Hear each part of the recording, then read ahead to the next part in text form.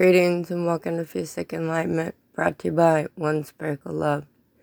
The only thing constant in life is change. Published April 1st, 2015.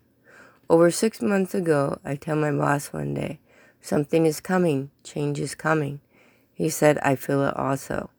Now, 6 months later, a ton of construction on every major street in town I live in is getting worked on. I have an A license, commercial driver's license. You have to have an A license on a rig that is more than 18,000 pounds. It is usually what 18-wheel truck drivers have. My rig is pretty big, and driving the main streets is like an obstacle course with all the construction going on. Now they are taking down the wooden poles along the streets and putting up metal poles.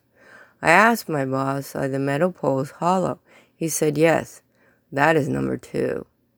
Number 1, they started putting up tall metal fences around all the schools in the district last year, and they plan to do all the schools with new tall metal fencing. I asked my boss, if the metal telephone poles are hollow inside, basically anyone can dig a hole from the bottom up through the pole and basically attach anything they want to the inside of the pole.